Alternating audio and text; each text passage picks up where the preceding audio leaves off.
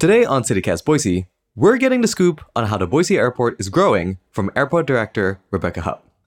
Between the upcoming new concourse, changing flight options, and how more local food might be coming in, she has all the intel. Plus, why Orlando is the direct destination most wanted by travelers.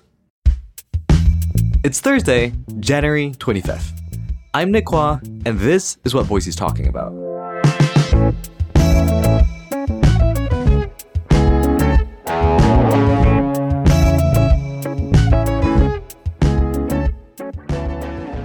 The big story of Boise these days is the story of growth, and the airport as a big extension of the city tracks alongside of it. My understanding is the number of passengers at the airport has never been higher. The airport has never felt busier now compared to the past couple of years.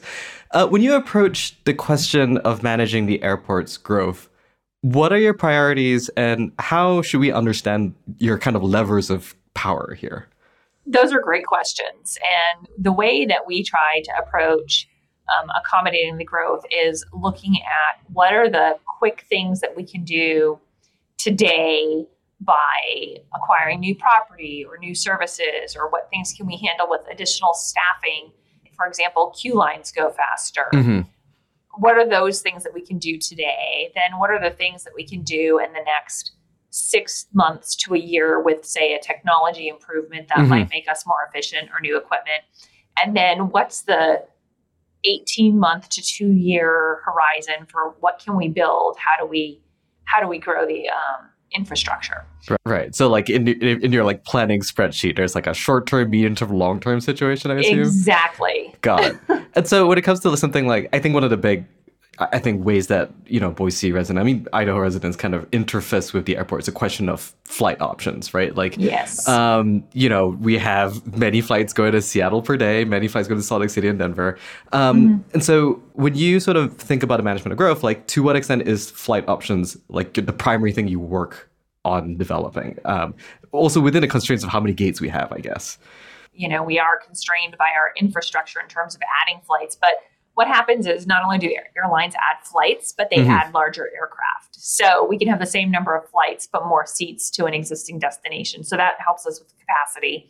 And in 2019, we had 19 nonstop destinations, and today we have 25 nonstop destinations. Right. So we've seen air service expand tremendously. We have 8 airlines serving Boise today.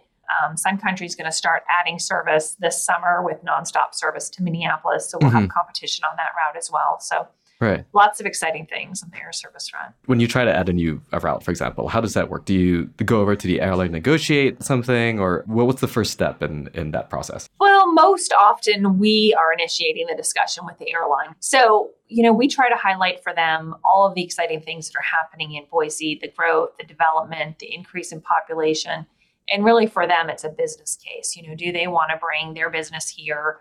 Can it be more profitable here than, say, adding service someplace else? Because the airlines are also constrained, both by aircraft and also by crew and staff. So whether it's flight attendants or mechanics, they're struggling with the same recruiting issues that I think many of us are seeing. And that's like the long tail of pandemic, I assume. Like that, I've been hearing sort of pilots and steward shortages.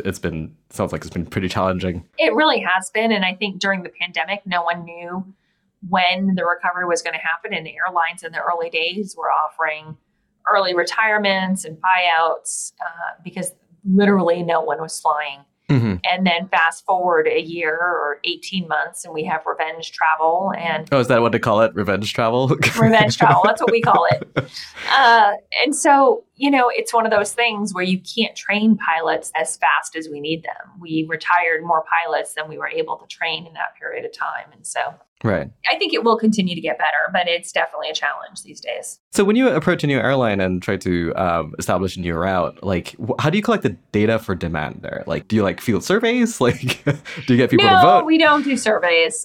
Generally, we have a consultant that we use, and we did a request for proposals for air service consulting. And so there are definitely firms that specialize in doing data analysis and statistics of passenger travel. I think I read recently that 2 nonstop flights were were ceasing in the next couple of months. I think one to Austin, if I'm not mistaken. Right. Yes, we are seeing some shifts in travel, primarily on Alaska Airlines. Mm-hmm. They're decreasing their destinations, but the capacity is remaining the same. So, for example, they're not continuing to fly to Chicago, but they're increasing those seats to other destinations that they currently serve, primarily along the West Coast. We still have service to Chicago as an example, but that particular airline is not going to fly that particular route anymore. Got it. You'll have to bounce through a separate city to get to Chicago in that case.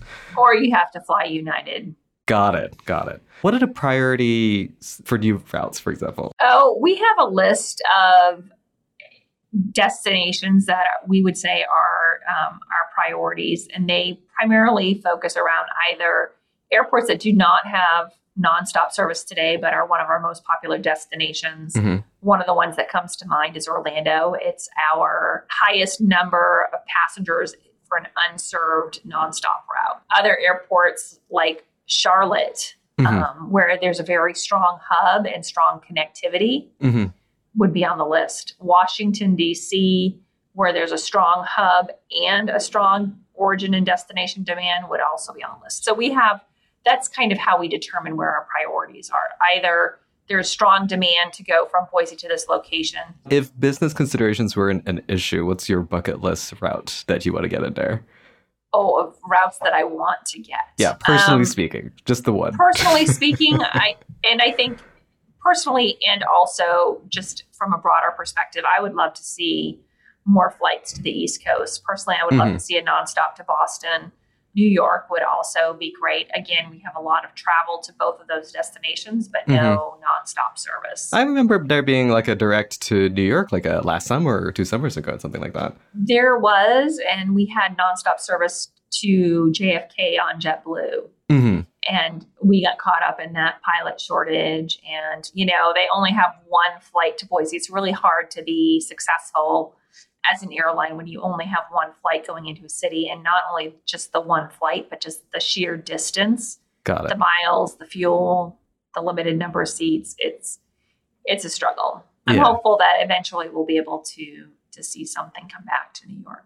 Me too. So the other lever that I think about in terms of growth, like in the way I interface with the airport, is parking. And there's a new parking garage that's open. I am very happy for it because I am a park and fly kind of person because I do a ton of overnight trips for work. I remember reading recently that there's a little bit of a distribution issue in the sense of that it wasn't hitting as much usage that was originally anticipated for that parking garage. Is that still the case, or has that evened out over time? I don't think that that's quite accurate. I would say, we've seen a dramatic increase in parking. We just opened the second garage, what we're calling the East Garage.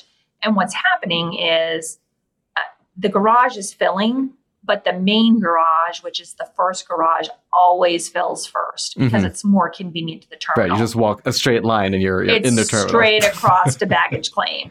Whereas the new garage, you have to walk a little bit further. So it just doesn't fill up quite as quickly. It's not that far. I mean, it's not that. I 100% agree with you with that. But the other garage is just a little bit more convenient. And so we're trying to differentiate between the two garages. So that way the demand is more evenly distributed between the garages. And if you want to park in the one that's most convenient, then you pay a little bit more for that. If you just want to park close to the terminal and you're like, I don't care, I'm going to walk, it's not a big deal to me.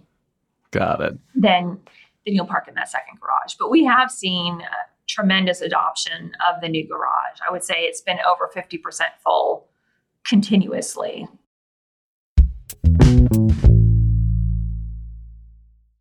So I want to ask a little bit about the sort of the process that's happening right now for a new 10-year vendor contract for retail and concessions.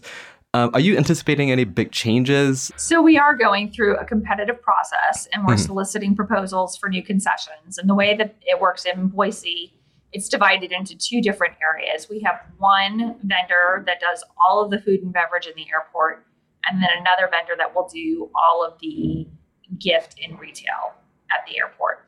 The last time we did this contract was in 2013. And to put this in perspective, we have almost 2 million more passengers, total passengers, than we did when we did this contract last time. Yikes. So it's clear that we need more food and beverage concessions and probably also some changes in our retail offerings. We want to offer more amenities, but we also want to be mindful and make sure that what we have at the airport is reflective of our community. So local vendors, local eateries, that kind of thing. The airport is the gateway to our community. So we want it to, when people arrive here, we want them to feel like they're in Boise, not just random small town USA. Is there a particular challenge when it comes to getting local vendors into the airport? Because I imagine there is some negotiation process that smaller businesses has a disadvantage when it comes compared to like McDonald's or something.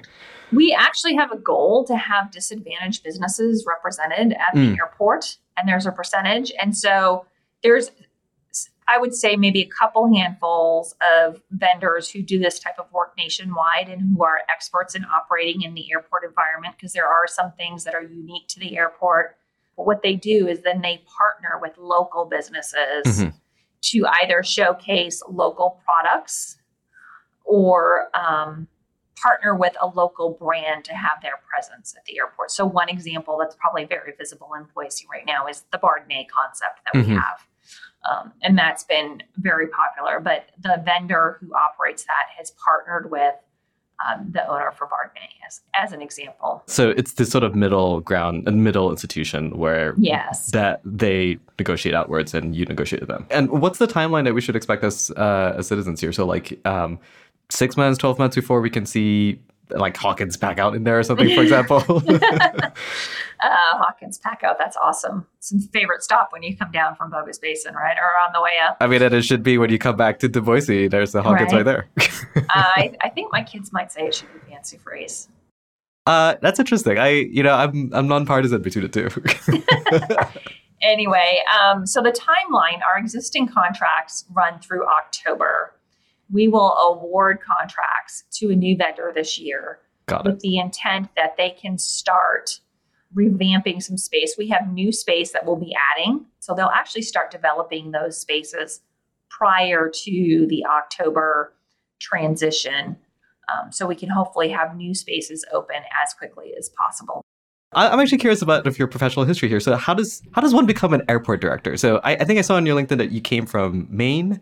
I did. But I wonder what the arc there, like, was it like a 16-year-old you was like, I love airports. I want to work in airports. Is the airport life? Like, how does that work? I thought that I wanted to fly. I thought I wanted to be a pilot. Oh, cool. And then I decided that really wasn't for me. But I do love airports. And I love them because there's so much emotion that happens at an airport when you think about moments in life, whether it's the first trip that you remember taking with your family or your favorite family member who comes to visit and you went to see them at the airport, people, leaving on their honeymoons, people coming home from deployments, it's just a place of reunion and emotion. And then I also really appreciate the business aspect of it because really at the airport, we're running a business. Right. To me, that's more interesting than maybe some of the other things that I had initially thought I might like to do. Right. I feel like it's the rare person who says that they like airports. Like I'm a person who likes airports as well. But it feels like a very specific kind of, like, how many people do you think is in this community of people who love airports? Well, you'd be surprised how many people come up to me and they say, oh gosh, I love the Boise airport. It's the best airport. And fortunately for us, I feel like airports nationwide have set the bar pretty low. So, that's definitely true, yes. Which is a sad statement, but I think that people think fondly of airports because generally when people are traveling, it's for fun, it's for something interesting. So maybe they don't love the hassle factor of going to the airport. Got it. One of the most surprising bit of trivia that I bumped into kind of researching for this is the fact that the airport director is the highest paid city employee in Boise, which is something that I was not expecting. It's more than the mayor, the fire chief, and the police chief. That's according to publicly available data, I think, gathered by the Idaho Statesman. How did it end up in this situation? How did we end up to that kind of strata? And how does somebody in your position justify that salary to taxpayers? Like, just from a broad perspective? Yeah, well, first of all, my salary is not paid for by taxpayers. The airport is an enterprise fund. So we operate completely as a business. So everything that we do here, all the revenue that we generate at the airport comes from airport activity and airport business activity that we do. And then we reinvest it back into our airport infrastructure. So it's not really a question of taxpayers. And really, when you look at airports, it's a very limited skill set. So when you think about the number of airports that we have across the country, as an example, Boise is the 61st biggest airport in the country. So sometimes people here think of Boise as a small airport. It really isn't a small airport. It's a giant business. We drive $3 billion of economic impact every year. So it's a very specialized skill set to be able to do the infrastructure, the air service development, the marketing, and all of those pieces that combine. And when you look at the talent pool, it's almost like being in a very specialized career field where there's strong demand for top talent and not a huge pipeline. And so anytime you have strong demand and very specific qualifications and limited supply, it always is going to drive up the price. And so, Boise, just like everywhere else, we're competing for talent, not just at the airport director level, but at other levels within our organization. Right. Every other managerial executive level. Yeah.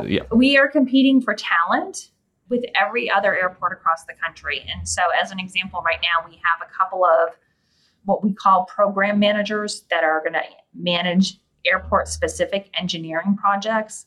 There are very few people who have that very specific skill set across the country. And so it is going to require maybe a more substantial salary than what you might expect, as a layperson, not really understanding how all of the pieces come together. That makes a ton of sense to me. How often do you get asked that question? Not very often. Interesting. I mean, I did not know that the salary comes out with the enterprise fund. It's actually, that was something I was not expecting. Yeah, we are an enterprise fund. And the way that because there is a big discrepancy between the highest paid and the lowest paid employee. And so the way that I try to explain it to people is that, we're always focused on returning value and benefit to the community. And so, yes, my team and I am very well paid, but we're always focused on making sure that, yes, we're paid for the work that we do, but we're returning value for that. So we're bringing in new business, we're bringing in new revenue, we're offering new services, and Awesome. I want to use a turn of phrase, I want to land this plane on looking at the future. But before I do that, I got 3 quick lightning round questions. Setting Boise Airport aside, what's your favorite airport in the country? Well, there's different categories of airports, but I think, when I'm flying, I like to fly through Minneapolis if I have to make a connection. Very popular airport among Boise residents, I think. It's very well run. They have great amenities. It's just very nicely done. I've heard, I have not seen this personally, that there are tumbleweed bins in Boise Airport. Is that true? Well, we do have tumbleweeds and we do clean them and remove them from the airfield. I don't know that we have specific bins for them, maybe in our airfield maintenance facility, but not in the airport proper. Like, you're not going to walk through the concourse and see a tumbleweed bin. That's unfortunate. This one's a little bit of a hobby horse for me. What is up with Clear? Like, how does that work? So Clear is a tenant, and they are a national organization that does security screening. Basically, passengers can opt in, provide their biometric information, background information, and they go through a screening process that's separate. And so we did incorporate Clear into our checkpoint as a way to expedite and expand security screening in Boise without actually having to add more infrastructure. When I talk about, what are the things where we can add more people to improve queue lines, technology, Clear would be the technology piece, and then adding more lanes would be the infrastructure piece. Got it. Just to file one complaint, it does clog up the TSA pre-check line sometimes. Yes, it does sometimes. I agree with you. Okay, looking forward to the future, So what's the latest on Concourse A that's, I believe, slated to be in construction in around 2026? Where is it now in its current sort of process, and what will be different about this concourse compared to the existing terminal at this point? So we just last week issued a request for qualifications for design firms to help us with the design for Concourse A. And so we're very excited about bringing on an architect engineering firm to help us with that and do the design and do the initial scope of what that will look like. So yes, I think your timeline is right. We are working on the consolidated car rental facility right now. That's under construction. That has to be complete before we can build the concourse, because where the rental cars park today is where aircraft will park in the future for that concourse. Got it. And where will the concourse physically be? So like if I'm driving up to the departures terminal, is it going to be behind it to the right? So imagine as you're going through security screening, seamlessly, I might add, at the Boise airport, and you're looking and you're standing in the food court, you can go to the left and go to Concourse B. You can go downstairs or go to Concourse C. If you look over to the right, today there's nothing there. There's a wall there. That is where Concourse A will be. Interesting. That sounds like a very sizable project.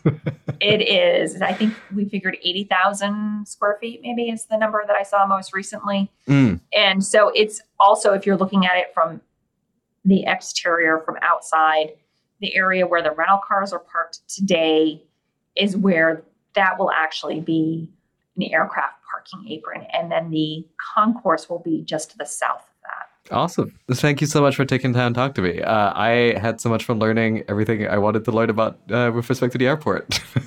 Awesome. Well, thank you so much for your time and your interest, and I appreciate it. Happy travels.